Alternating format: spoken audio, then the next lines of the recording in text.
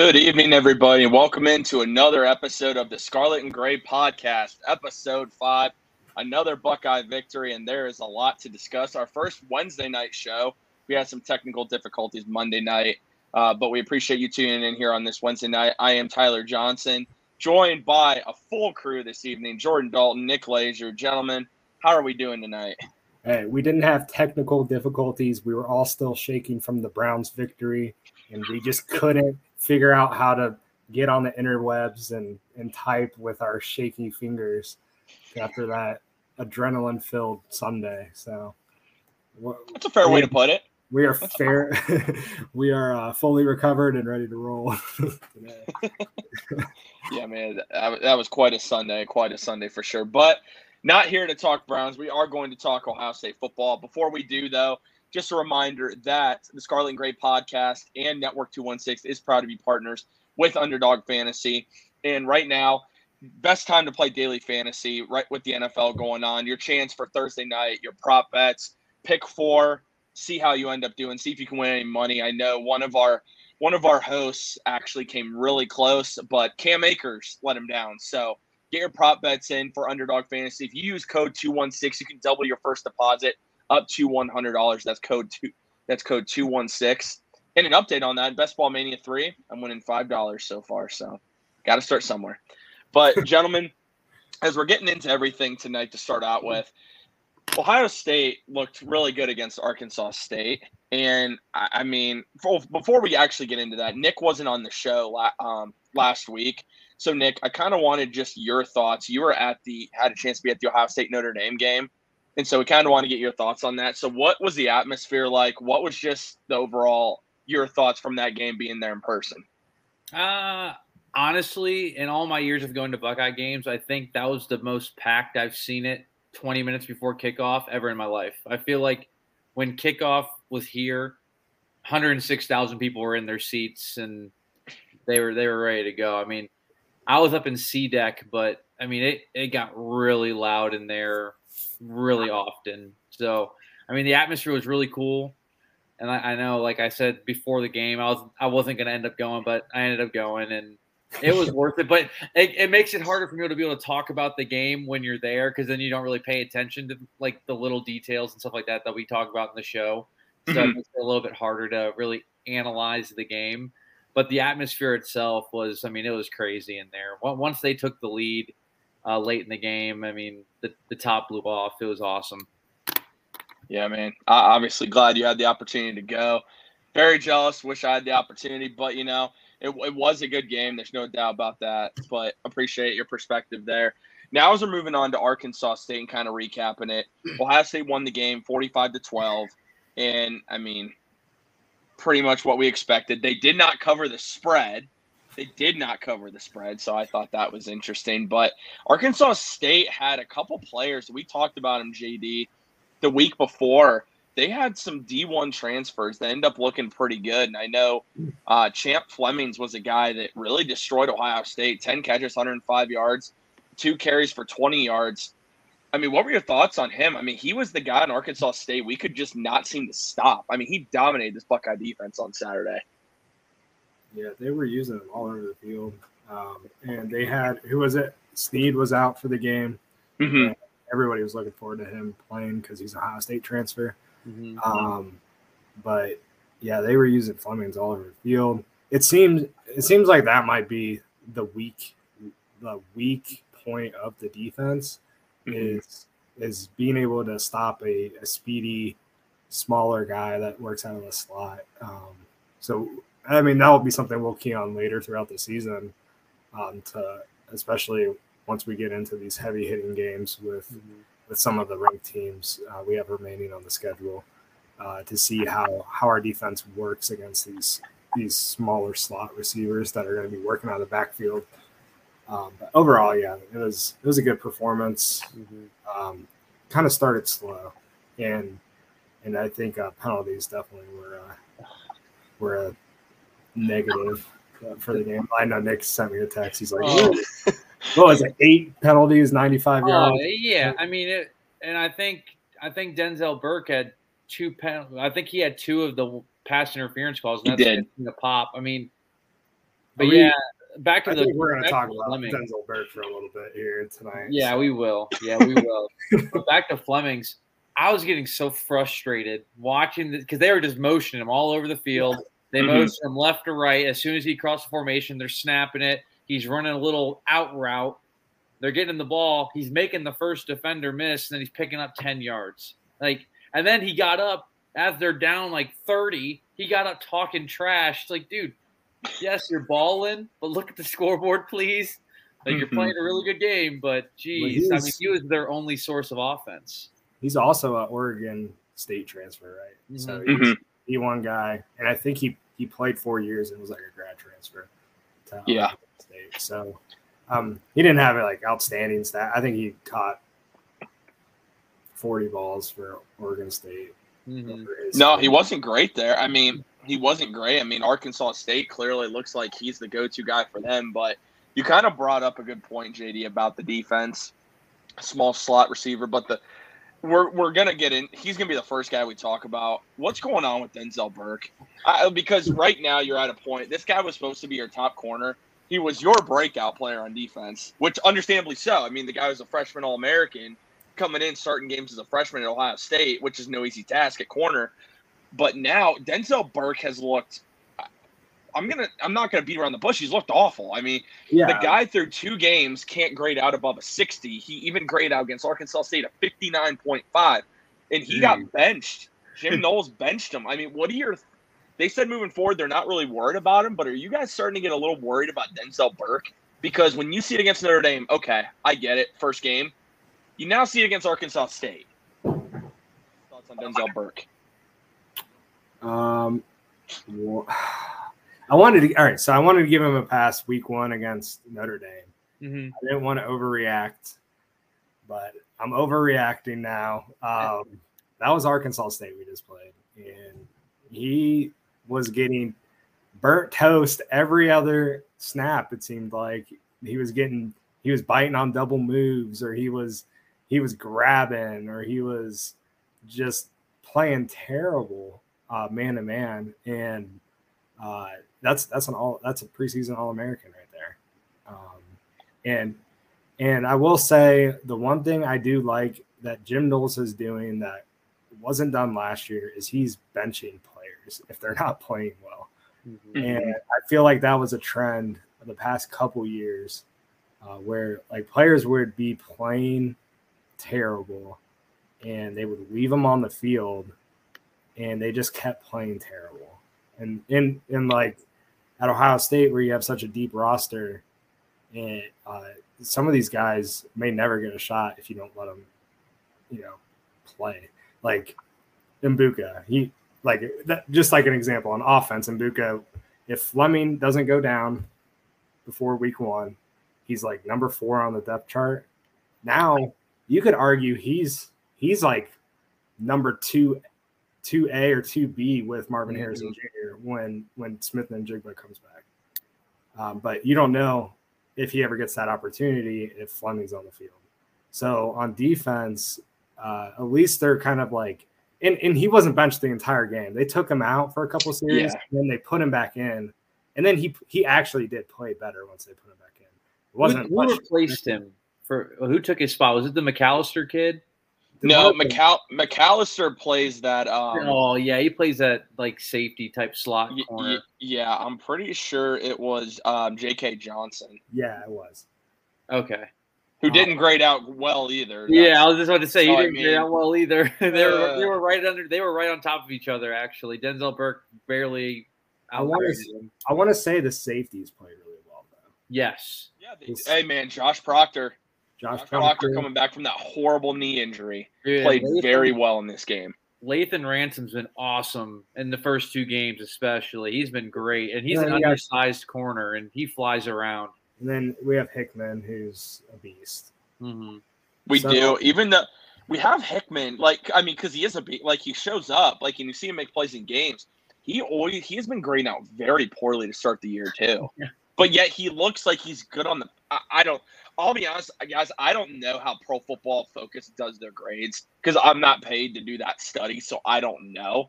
But guys that play well, like Ronnie Hickman, and then grade poorly, I'd love to understand why, but I don't have a guide on how PFF does it. Right. So, like, moving forward with Denzel Burke, how long do you roll with him as a starter until you have to pull the plug? Like, if he does bad against Toledo, I mean, you can't start him against Wisconsin, can you? Because at this point, like, I get J.K. Johnson didn't do any better. He really didn't. But you got to do something. I don't know what that is, but you can't just leave Denzel Burke out there if he's not performing well. You have to give a guy like J.K. Johnson, because J.K. Johnson, I don't think he's ever started for Ohio State. So maybe you have to start him against Wisconsin. Maybe that lights a fire under Burke. I don't know. But we had a preseason All-American. We had a freshman All-American here, and now all of a sudden it's like he can't play. I don't know. I don't know what's happening there. Yeah, it'll be interesting to see with Toledo. I mean, Toledo, it's prime time. It's a faux prime time game on Fox, 7 p.m., but against Toledo. But they're 2-0 too, though. Yeah, under the lights, dude. And I honestly, there's a lot of guys on Toledo that would have loved to be recruited by Ohio State. And you always get that. You get it a lot with Michigan State, too. A lot of Ohio guys going up there, and they never got their opportunity to get recruited by Michigan. So they always, or Michigan or Ohio State. And so they always kind of play with a little bit more fire. Like, you can definitely see that with Toledo. But, you know, we'll preview that. We'll obviously preview that game. I'll still never understand why we're playing a night game against a team like Toledo, but we did it last year with Akron. I think it's because the alumni band's going to be there again. Like Akron, the alumni band was there for the Akron game last year too, and it was a night game. Maybe that's the correlation. I don't know. I was thinking the same thing. It's so weird to me. But it is what it is. I think before, because we do want to talk a lot of the offense, just because I mean, the offense is the thing that seems to be the most consistent with this team once again. But the defensive player of the week is a guy that I'm impressed with every single time he steps on the football field now, and that's Steele Chambers. Move him from running back to linebacker, ends up defensive player of the week for Ohio State. I don't really think we can say enough about Steele Chambers at this point. Obviously, like in this game, he graded out at about a 69.7. So, I mean, he wasn't like one of the highest, but he was just average. But this is a guy that's just constantly making plays for that Buckeye defense. And it's taken him like a little while, but he led the team with 6 tackles and he had a sack, tackle for a loss, and 4 solo tackles. What are your guys' thoughts on Steele Chambers? Dude, Steele Chambers. So, what a dog. We talked about him on like the season preview show because of Jim Knowles' defense and what Jim Knowles was trying to accomplish on defense with the speed and the athleticism. And I highlighted him. I know we've all been super impressed with how he's played, but they talked about it on the TV broadcast during the game, how this is the first year he feels like a linebacker. Mm-hmm. He looks like one too. Yeah, looks like one. He's you can tell he's like naturally he has those instincts now that he didn't have previously. When like the past couple of years, he's just been playing off pure athleticism. Yeah, just been running around the field. But he's been playing really solid, and he's a guy like we talked about him with like Tommy Eichenberg, right? Yeah, mm-hmm. Yeah, Tommy Eichenberg. All right, I forgot. I didn't know what his first name was, but yeah, Tommy Eichenberg. Yeah, we talked about them having to step up to fill tough Borland shoes. But the biggest thing with those guys was their athleticism. Tommy Eichenberg has been a beast too. So like those 2 linebackers with Cody Simon and some of the other guys have been looking real good. Yeah, I was gonna say it seems like we finally have like 3 linebackers that can kind of all contribute on the field, and they can cover the pass well as like also they're just athletic enough that they're not going to get burnt on a wheel route by a running back, or but then they can come up and fill and lay the wood. It's just nice that we have some athletes back there that can all contribute in different areas of the game. Yeah, and growing up, I think we could all say that OSU was LBU. Yeah. We were spoiled, man. We were so spoiled at linebacker every year. And we haven't really had a consistent like linebacker play, really a group of linebackers that was consistently good. And that's been a weak point of our defense over the past couple of years because, our D-line's always been good. Mm-hmm. Historically really good D-line. And then our not our safeties, but our secondary. Yeah, corners. How you can just – there's like a phone book list of corners that are in the NFL right now from Ohio State. So the linebackers has definitely been the weak point. Steel Chambers has definitely looked like he's trying to change that. And who knows, man? He might be a high draft pick just because of his athleticism. If he keeps it up, he'll get an opportunity. There's no doubt in my mind. He keeps playing like this, he'll get an opportunity somewhere. Teams are always looking for guys. Like they'll even sometimes. I mean, the Browns are a great example. There's an offensive tackle that they put him on their practice squad as a defensive tackle. Teams are always looking at guys, but in this case, Steel Chambers is only 2 years into playing linebacker, basically. So he's the type of player a lot of teams would like to take a chance on. Before we switch over to the offensive side of the ball, I do want to read off just some of the defensive grades. I'm going to read the guys that actually played a ton of snaps because there is a guy who graded out at a 90, but only played 12 snaps.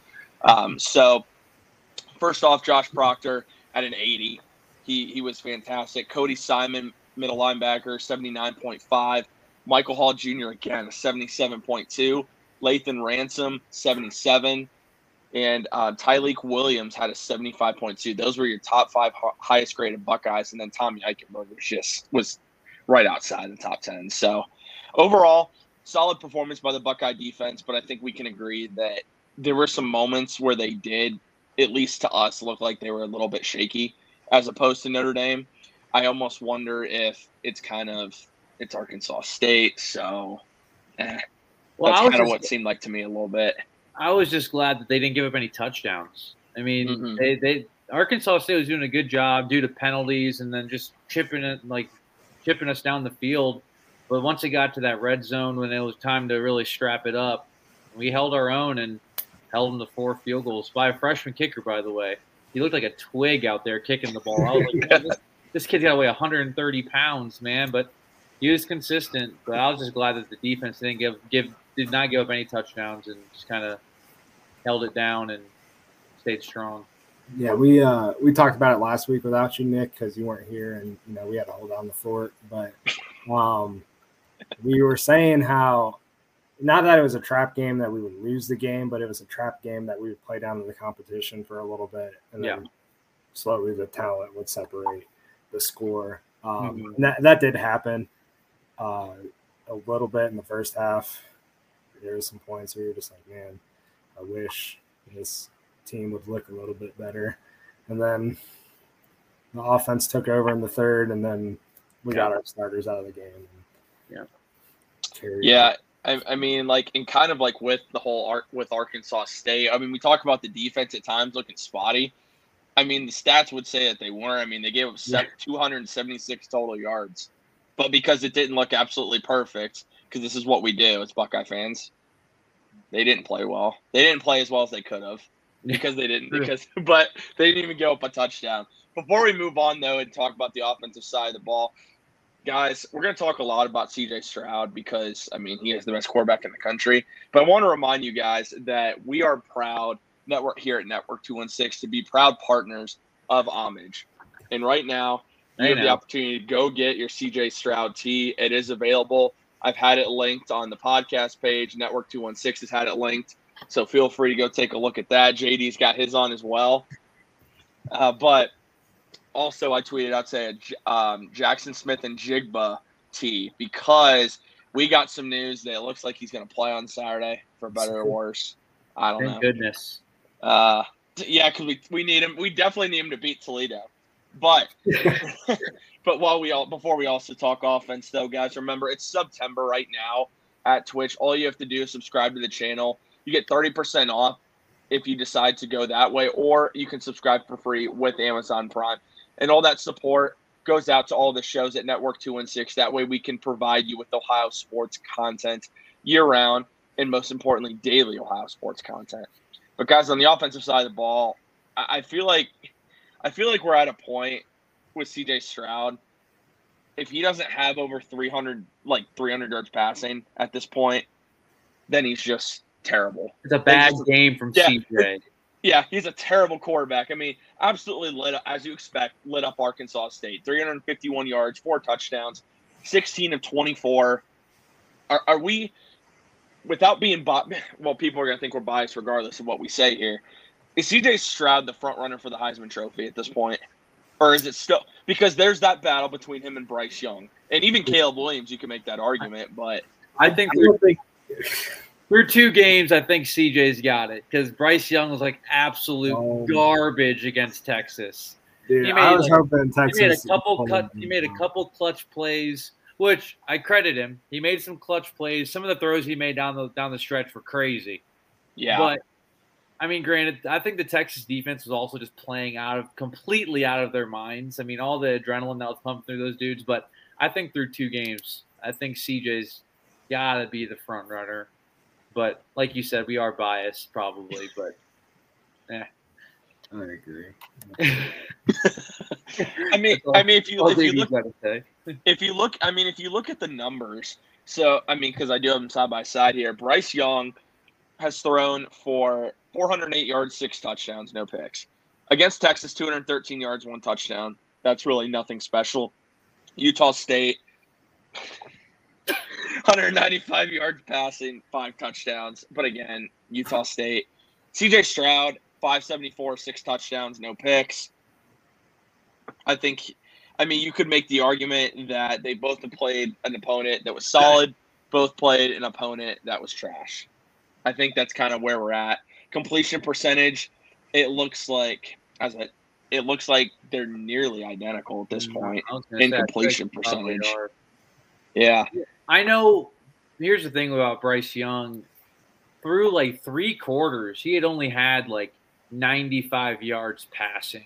Oh, it was bad. Yeah, I mean, those first 3 quarters were really bad offensively for Bama. And then that 4th quarter, they kind of took it over. But, yeah, I mean, from watching – because I didn't really watch a lot of Bryce Young last year. And I've watched him – I mean, I watched the highlights from the Utah State, and then I watched a lot of that Bama game against Texas. And I wasn't really like, wow, this guy's going to be the number 1 draft pick next year, or wow, he can be a 2-time Heisman winner. So I don't know. I don't know what all the hype is right now other than the numbers. I think big hype is just Alabama being Alabama. Yeah. But I think the real Heisman front runner, don't shoot me for this, but I think it's Caleb Williams. Fair.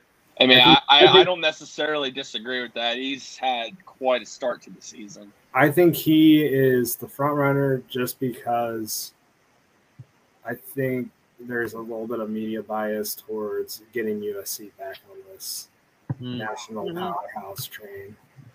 And he freaking balled out this week. And that was against Stanford, right? Yeah, he was 20. At Stanford. He was 20 for 27, 341 yards, 4 touchdowns. Yeah, I mean, he's a very good player. And you kind of make a point, JD. I think if USC can become be in the college football playoff conversation, it'll obviously be because of Caleb Williams, and that's going to keep him in the conversation all year. I think we're looking at, knocking on wood here, CJ Stroud, Caleb Williams, and Bryce Young is probably your 3 finalists. Obviously, there's a long way to go. And again, knocked on wood because you don't want injuries. But, I mean, I think those are probably your finalists as of right now. They're just the ones that, I mean, they make everything go for their team. Obviously, the quarterback normally does. But Caleb Williams and Jordan Addison at USC, I mean, it's a special combination. Absolutely special combination. So, but the guy that we really need to talk about, and we're gonna let Nick really start off with this. That's his breakout. That's his breakout performer for this year.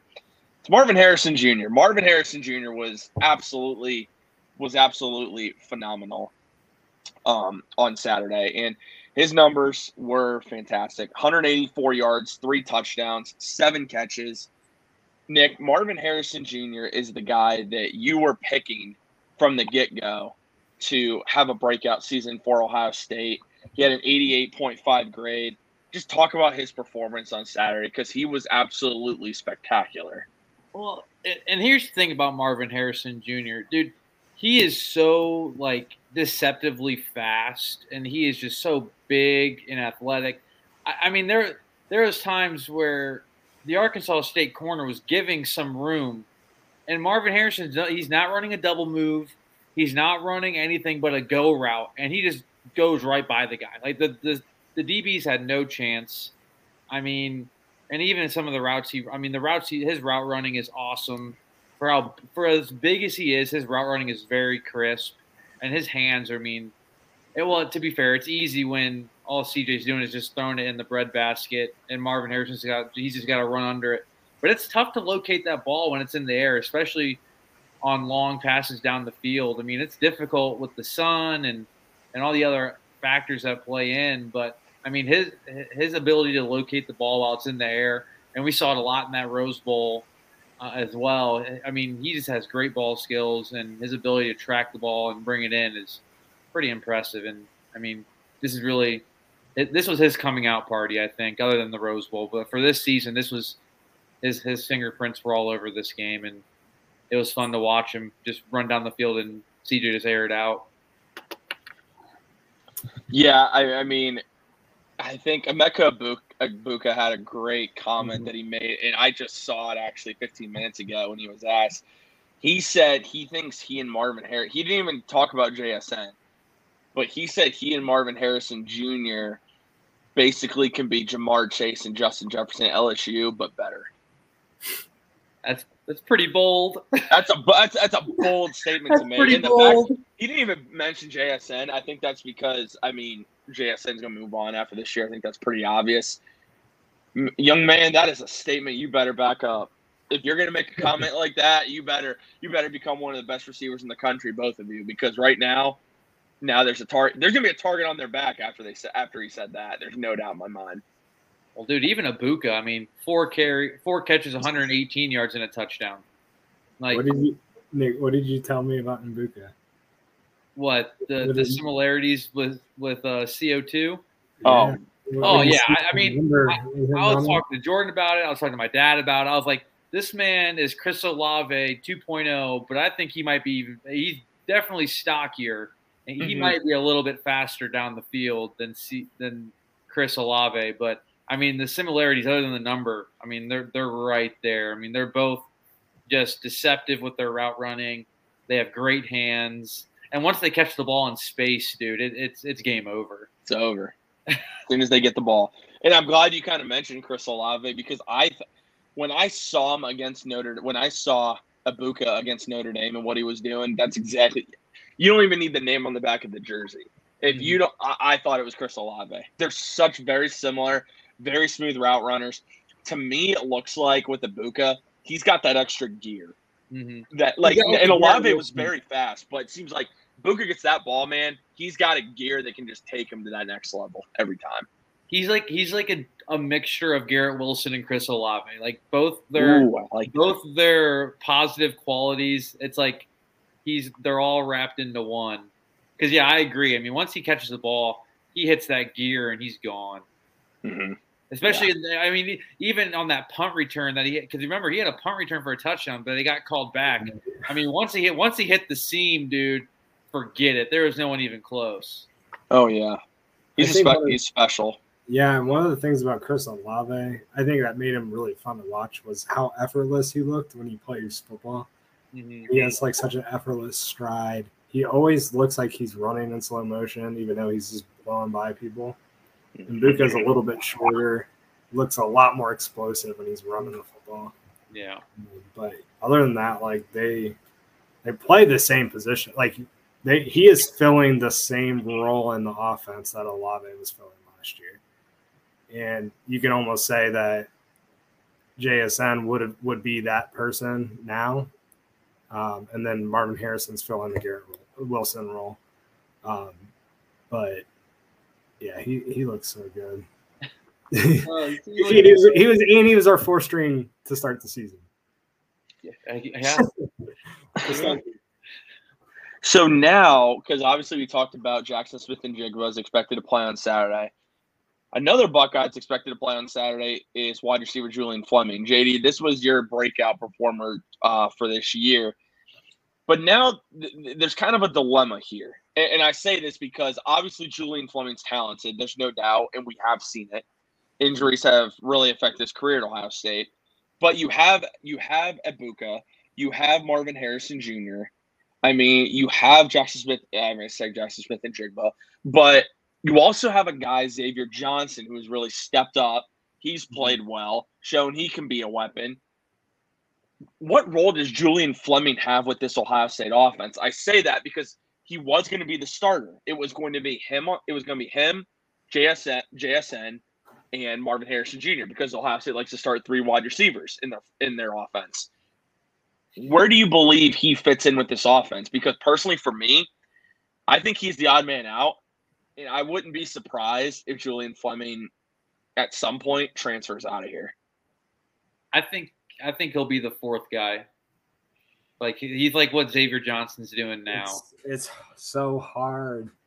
I know there's so many mouths to feed in that receiving room. It's like, but the thing about I know it's funny how you brought up that he's going to transfer.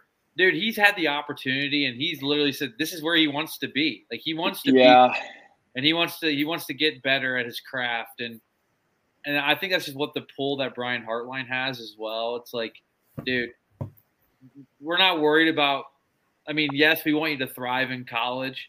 But, I mean, they're building him to be a weapon at the next level. Which I know with limited film, it's going to be difficult for scouts to really take a chance on him. But just with his body and his athletic ability in general, I mean, someone will draft him. All right. So you got to also think about last year with Jameson Williams going to Alabama. Yep. He only needed one season to show what he could do to become a first-round pick. Julian Fleming's going to be a senior next year. So at this rate, he's going to be here. JSN's gone, and he's going to have an opportunity to show what he can do on the football field. And I think I'm not saying that's his plan. I'm sure he wants to show out this year in ball, but if all else fails, he's got next year. If he's JD, I'll say this, man. Breakout guy, though. I'll say this. I mean, you mentioned, he would be back for his senior year in that case. You're Brandon Inus, another 5-star wide receiver that's coming in here. I mean, that's the other thing, though, is like you're bringing in these guys that are expected next year to come in and contribute. And with his injuries, right. Hey, let me stop you there. Okay. Are these guys expected to contribute at this point because of how loaded this offense is, how deep this wide receiver room is? They are coming to Ohio State because they know that Ohio State is their best shot at getting to the next level. Yep. You're right. It's like why people go to play basketball at Kentucky. Yeah, they know that if they're coming there, they're probably not going to see the field as a true freshman.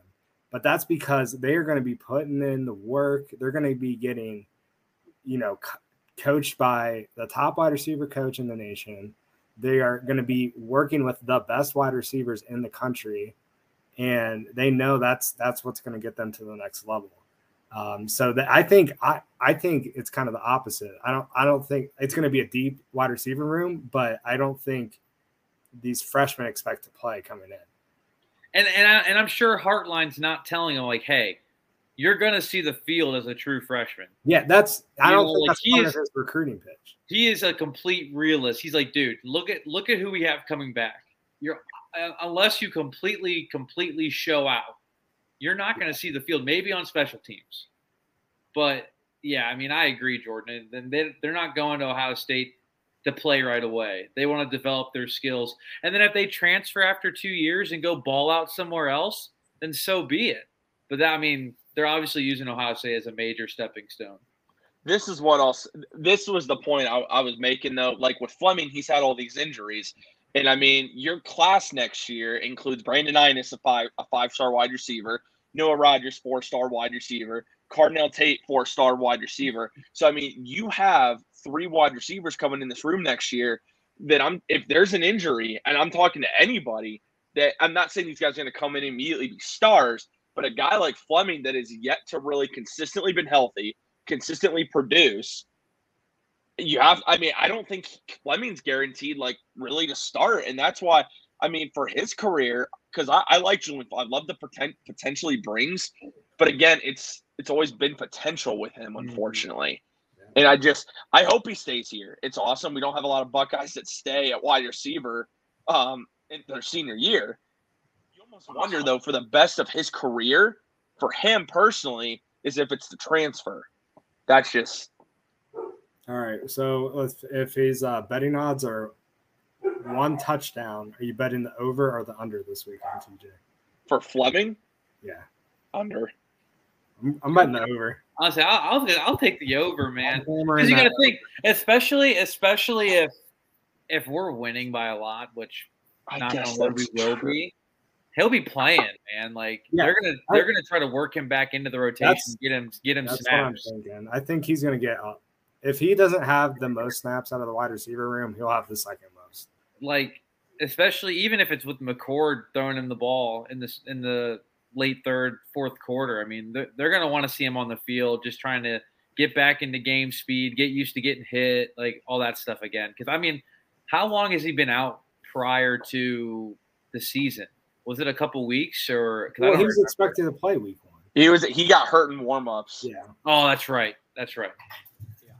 And also, my apologies to Bryson Rogers. He's another 4-star wide receiver coming in. So Ohio State for next year has 1 5-star and 3 4-stars coming in. So that's my bad. I completely read that wrong. But I guess now that I think about it, you probably do have to take the over on Fleming scoring more than 1 touchdown because they are going to probably be blowing out Toledo. That's a good point. I didn't even think. Hopefully. They do have some talent there. But moving on, and kind of want to hit on the last part of the Ohio State offense, and that's this running back group. And really, it's 2 guys.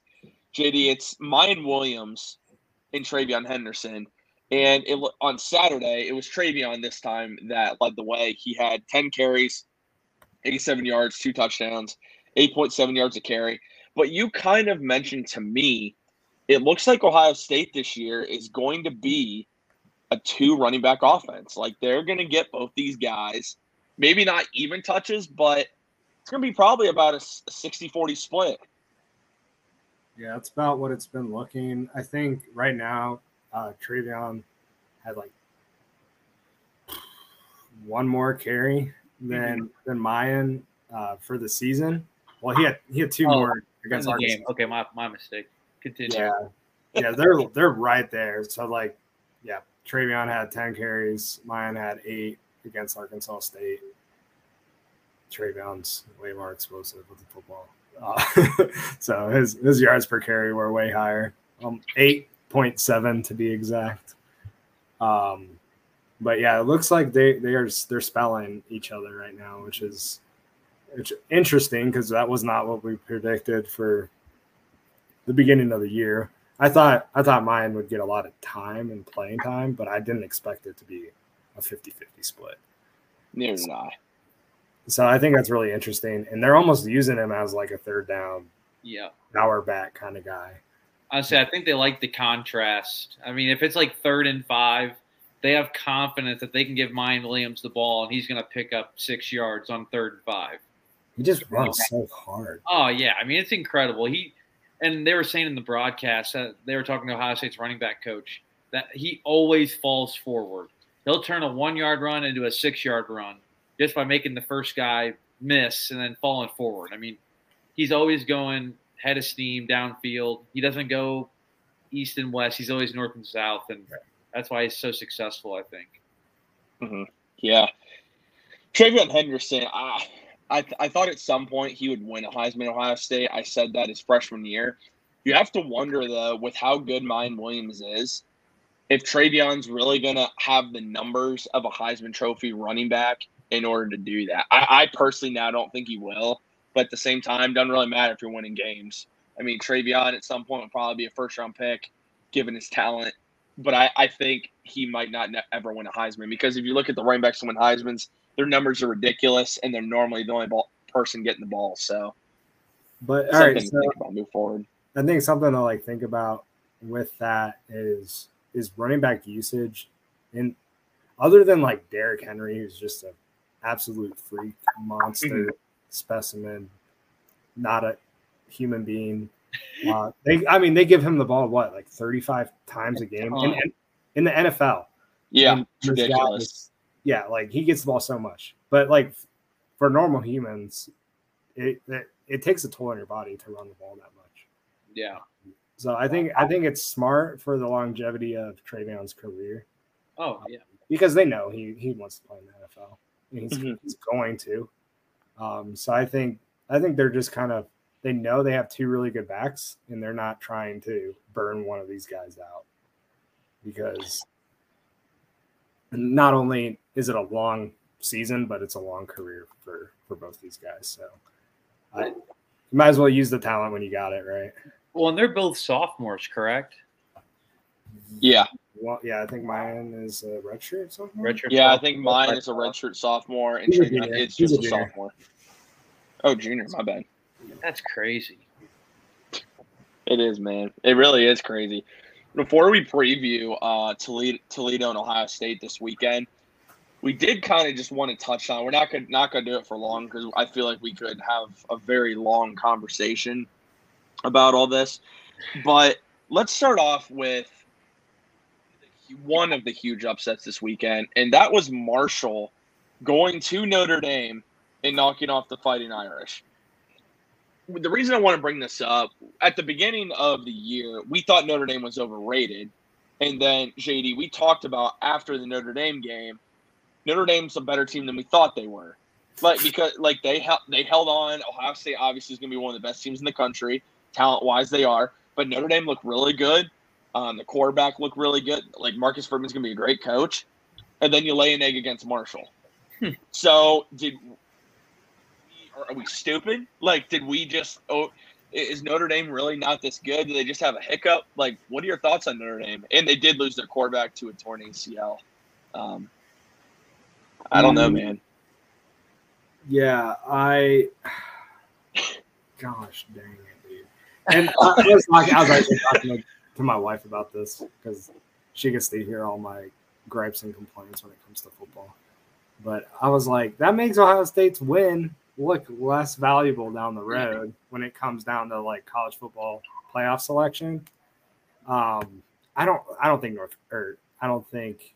Notre Dame is that bad of a team, but I agree. I think they just are young, and they thought they could cakewalk Marshall at home, and Marshall came to play. Well, and to be fair, dude, that running back, that Laybourne dude, wasn't he like a 4-year player at Florida State or something? Like, the dude was at like high level Division I football, and then he transferred. Yeah. So like, the kid's not a slouch. I mean, he ran all over him, but I mean, that's not really saying a whole lot. But I mean, and the defense set up big time for Marshall. Pick six to clinch it at the end. I was keeping up with the highlights on my phone. I'm like, are you kidding me, man? Notre Dame's really about to blow this right now. And it's like, that's the first thought that came into my head. It's like, well, now our win just looks completely illegitimate, and we beat an unranked team after 2 weeks. But the question about all this, when you're at the end of the year, though, and when we get into the college football playoff discussions that we'll have every week on this show, oh, man, that'll be fun. But how do you guys think the committee looks at something like this? Because Notre Dame was fit to start the year. Do they take any of that into consideration when they're playing a team at the beginning of the year? Because let's say Texas goes on and wins out here after losing to Alabama, and they're high up there or whatnot. I mean, how do you guys think they look at this? So it's based off of strength schedule. So it's actually based off the record of each of your opponents at the end of the season. So yeah, and we touched on it prior to that Notre Dame game, that Notre Dame might be a team that has 4 losses at the end of the year, and this win doesn't look as valuable as it did week 1 when they're ranked 5. So they're not going to be putting much stock in the fact that Notre Dame was 5 to start the season. more so where they're at the end of the year. So, yeah, it kind of sucks that they're losing. It's kind of the argument that a lot of Ohio State fans love to make with Michigan. You want Michigan to be undefeated at the end of the year, so you smash them in their top 5, and it looks better for Ohio State's bowl hopes or whatever it may be. So, yeah, go Michigan, right? I can't believe you just said those words in a sentence. But the other one that we wanted to talk about real quick again, because we still have to preview Toledo, which we are going to do, that is Alabama and Texas. Now, Alabama beats Texas 20-19 at Texas. It took a comeback in the last minute by Bryce Young. Alabama had a field goal to win the game. Okay, I feel like we could also spend an entire show on this particular subject, but why is it Ohio State beats Notre Dame at home by double-digit points? Alabama goes to Texas, wins by 1. They don't drop at all. Ohio State drops in the rankings by 1. Alabama doesn't. Alabama's going to Alabama, dude. So you're saying SEC bias is real? It's real. I mean, yeah. I think so. I mean, because you can argue that, that Texas team was not even ranked, Yeah. And I don't know. It's all up to conversation and whatever you want to believe, but it's unreal. Is Georgia number 1 right now? No. That's why I'm asking this. Georgia's not number 1. Are you sure? I'm pretty sure Alabama is ranked number 1. I thought Georgia was number 1 and Bama was 2. I might have seen the wrong poll. One poll I saw had Alabama 1. Okay. They did go down 1. Okay, I'll give credit. I know they where went it's down. due. I think they went down, but I think they should have. I don't know. I'll give credit where it's due. Then that's my bad. But either way, they gave up. They dropped a spot, so that's the SEC bias. They're like, well, we can drop them 1. So they put another SEC team in front of them. The logic here is flawed because you're supposed to. It's almost the opposite of the argument I just made, right? So at the end of the season, you're looking at the records of all the teams at the end of the season that each team has faced. So your strength of schedule. For a season poll, you have to look at what you have done to that point for rankings. So Ohio State is the only team in the top 5 that has a top 5 victory in the first 2 weeks of the season. And they're still not ranked number 1. And Texas almost beat Alabama, and they were unranked. And did they make it into the rankings, even though they lost? Yeah, I think they did. Yeah. About to check that real quick because now I'm curious. Well, no, because I didn't see. I normally only skim the top 10. Yeah, Texas is now 21st. I know a lot of ranked teams lost this week. A lot. I mean, there was a lot. Texas A&M dropped 24 spots. Oh, so they're not even ranked anymore? Texas A&M is. They dropped 18 spots, though, to 24th. Oh, okay. Where'd Florida drop to? I'm sorry, while you're there. No, you're fine. Florida dropped to 18. Yeah. So. Go Wildcats, baby. Yeah, trust me, I get to hear it from my wife. Oh, we're top 10 now. It's like, ooh, good job. Woo, we're top 5 every week, so for the last 20 years. All right. Anyway. On to Toledo. Yep. The Rockets, man. Ohio State will play a 2-0 Toledo Rocket team on Saturday. Toledo has had quite a schedule to start. Absolutely impressive. Long Island, a 37-0 win. In UMass, a 55-10 win. They do have some players, though, on both sides of the ball. I will say that. So, first off, you guys remember this man, linebacker Dallas Gant, former Ohio State Buckeye, that just transferred to Toledo. He actually was asked about that, and he said it was just better for him to be closer to home, closer to his family. He just said overall it was just a better decision for him. He said he has no ill will towards Ohio State, and he enjoyed his time here. And Ryan Day also said that he loved having Dallas Gant here. He was sad to see him go. So, I mean, what do you guys think about playing against a former Buckeye? I'm one of those people. I mean, I wish we could have seen Brian Snead. I like it when we get to play against former players, especially when it's an in-state battle. What are your guys' thoughts on that?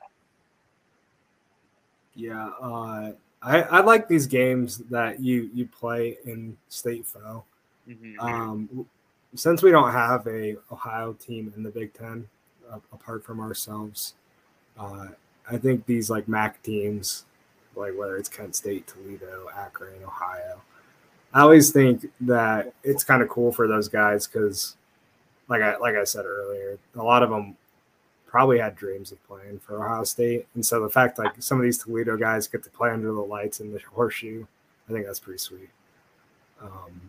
And they always play tough. It's not going to be like a Big Ten matchup, but they're going to give their 150% effort. Well, and even I mean, if some of these kids ball out, I mean, it's going to be on national television. I mean, there's going to be scouts there from the NFL to watch players from Ohio State. But I mean, if you have a great game against the Buckeyes, it's definitely going to get you on some teams' radars and stuff like that. I mean, like I agree, Jordan. It's just great for both sides that you just keep the Ohio games in Ohio, and it's fun to do that. It should be. Personally, I think you need one every single year, at least. Play one Ohio team every year. But Toledo comes in, and I did read off they are 2-0. But Toledo statistically, and because again, you do have to take this into account, opponent too. But Toledo coming in has a top 5 defense in the country. They do. Statistically, as of right now, they do. They are great according to Pro Football Focus at a 91.1 overall defensive grade. And I mean, all right. I mean, on the defensive side of the ball, they do have a guy that NFL teams are scouting, have scouted, and have some interest in. And that, oh man, excuse me. That is defensive end Jamal Hines, an 80.2 overall grade. He is the guy that makes this defense go for Toledo. In Ohio State, one of the things that's been a little spotty at times this year is the offensive tackle position. Do you guys think? You guys remember? And it was a while ago. Khalil Mack at Buffalo absolutely destroyed Ohio State. Now again, that was about 9 years ago. But what does Ohio State have to do on Saturday to make sure Jamal Hines doesn't do the same thing? Or you guys, you know what a talent he is. NFL scouts. I mean, there's a good chance he's drafted next year. Is this a guy that you're doubling? Do you think you can just play him straight up? Like, what are your thoughts? Because I don't think you want Toledo's star player really being able to affect the game. I don't think that they're going to double him a whole lot, honestly. I think they might roll the running back over to chip him, but they're not going to pull the guard and tackle to go block this guy. I mean, don't get me wrong. I'm sure he's a great talent, but our tackles are pretty tough, you know. But if anything, I agree, Jordan. I think they might just, you know, every now and again just show a different look, but it's not going to be often. I think they have him listed as a DN, but it also says he plays linebacker, so it kind of sounds like they love to just move him around and create mismatches wherever they can find him. In this case, he won't have one, but I'm going to say I think the talent disparity between Ohio State and Toledo kind of allows for us to not acknowledge the talented players on the defense as much. So I think they would look at it more as, hey, we're going to get these tackles some work this week. Mm-hmm. Like they're going to be one-on-one against a really good player, and he is going to affect the game, but he's not going to affect the game enough for us to lose. And it's going to be viewed as like, hey, this is your guys' challenge for the week. We're going to win this game, but this is kind of what we want to see out of you when you are facing an elite defender. I like that perspective. Yeah, that's a really good way to put it. I mean, they probably won't double him. I think this is a guy though that you obviously have to be aware of where he is at all times because he's a talent. I mean, there's no doubt about that. But Going to the offensive side of the ball, Toledo has a weapon on offense. And again, it hasn't been a lot of games into the year, but their quarterback, DeQuan Finn, he only has 380 yards passing so far, but he also is a dual threat, 138 yards rushing. This is a guy that can make a lot of plays for Toledo. The offense goes through him, as it should, but he really is their entire offense. He leads them. He basically leads them in carries. He does actually lead them in carries, along with Penny Boone, but he also is their star quarterback. How would you guys, as an Ohio State defense, really work on defending a dual threat quarterback? Because, JD, you kind of hit on it. The one thing we struggle with so far has been slot receivers. But now we're going to play statistically, actually, one of the best dual threat quarterbacks in the country. And I say that because statistically, that's where he's ranked, as one of the best dual threats. So how would you guys go about defending that type of athlete? So we had Tyler Buckner week 1. He wasn't as much of a threat with his feet, but he could get out of the pocket, create plays. Our defense actually struggled a little bit with him getting out of the pocket and moving and stuff like that. So I think I hate it. I hate when teams do this, but I think they're going to have to spy a mobile quarterback. And this might be a practice game for what they are going to try to do against Michigan, because Michigan has a more athletic quarterback this year, where they put Steel Chambers and they're spying, and Steel Chambers can keep up with the mobile quarterback or whatever. So I think that might be something that we see this week. Maybe not the whole game, but some series where they're like, hey, let's go out there. We're going to run a spy, see how it works. And Jim Knowles, I can see him just playing with it and seeing what works, what doesn't, what he needs to fix. And I look at these games. I feel like a lot of teams just go out there, they blow them out. But I feel like Ohio State works a lot of what they need to see out of their players, more so than like just the stat sheet or the score of the game. So even though the score of last week wasn't crazy blowout like we were expecting, I think Ohio State was trying a lot of things on defense, a lot of things on offense, to try to prepare themselves for these bigger games throughout the year. Yeah, I want to see it. I think you kind of hit it. It's fine. Steel Chambers, even seeing Jack Sawyer. I'd like to see Jack Sawyer really try and take him on. I think that'd be really intriguing to see. But Finn he's a really good athlete that Toledo has. Got to give credit where it's due. They have a really good athlete on their hands, and we just have to make sure. Again, you have Tommy Eichenberg, Steel Chambers. These are guys that they haven't been put a lot so far in that read option position, and they both have switched over from like DN for Eichenberg to linebacker, Chambers from running back to linebacker. One of the things that takes a little while to learn, regardless of how long you've been playing a certain position, is reading the option. So that might be the one concern I have, is how they read that option on Saturday. Because Toledo's going to use it, especially with a dual threat quarterback like that. But overall, guys, I think it's going to be a really good weekend for the Buckeyes. What are your predictions for Saturday night? I think – I didn't even think about what my score prediction would be. So I think it'll actually be closer than the Arkansas game. Really? Yeah, Arkansas game. I don't know. What was the final score of Arkansas State game? 45-12? Probably like 42-14.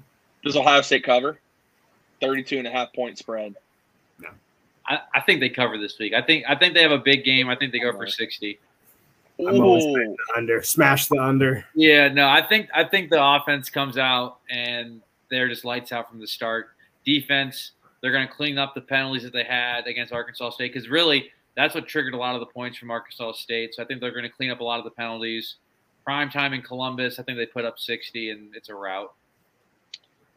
Man, okay. So you have them covering. JD does not. I didn't have them covering last week. I have them covering this week. I think that the Buckeyes are going to put up 52. I think 52. Man. I'm going to go 52-13 here. I don't think Toledo's going to put up a lot of points. We block an extra point? Huh? We going to block an extra point? 2 field goals. Field goals, man. You get a touchdown, 2 field goals. The touchdown would probably be in the third or fourth quarter when the game doesn't even matter. I mean, it won't matter probably after halftime. So, but I mean, either way, I do think they end up covering this week. It should be a good game. The Buckeyes, when we talk next week, they should be 3-0. Should be 3-0. But anyways, guys, as we're wrapping things up, just remember that Network 216 and the Scarlet and Gray podcast is proud to be a partner of Underdog Fantasy. And right now, the best time to play daily fantasy is going to be tomorrow. You're going to have another great Thursday night football matchup between the Chargers and the Chiefs. And you get to go out and pick some players for your daily lineup, see who's going to work for you. I know Keenan Allen's already been ruled out. Might want to look at Josh Palmer there, getting a little inside info there. But anyway, guys, use code 216. You could double your first deposit up to $100. And thank you all for tuning into this episode. Remember that coming up next, we have – I'll be on live here in just another minute with Browns. Yep, the Browns coming off a week 1 victory for the first time since 2004. The Faithful Dogs podcast will be live right after Scarlet and Gray podcast. So you guys want to make sure you tune in for that. Thank you, everyone, for the support. And if you do support the channel, please drop a subscribe. We really appreciate it. That way we can bring you guys Ohio sports content year-round. This has been the Scarlet and Gray podcast. Thank you all for tuning in, and go Bucks.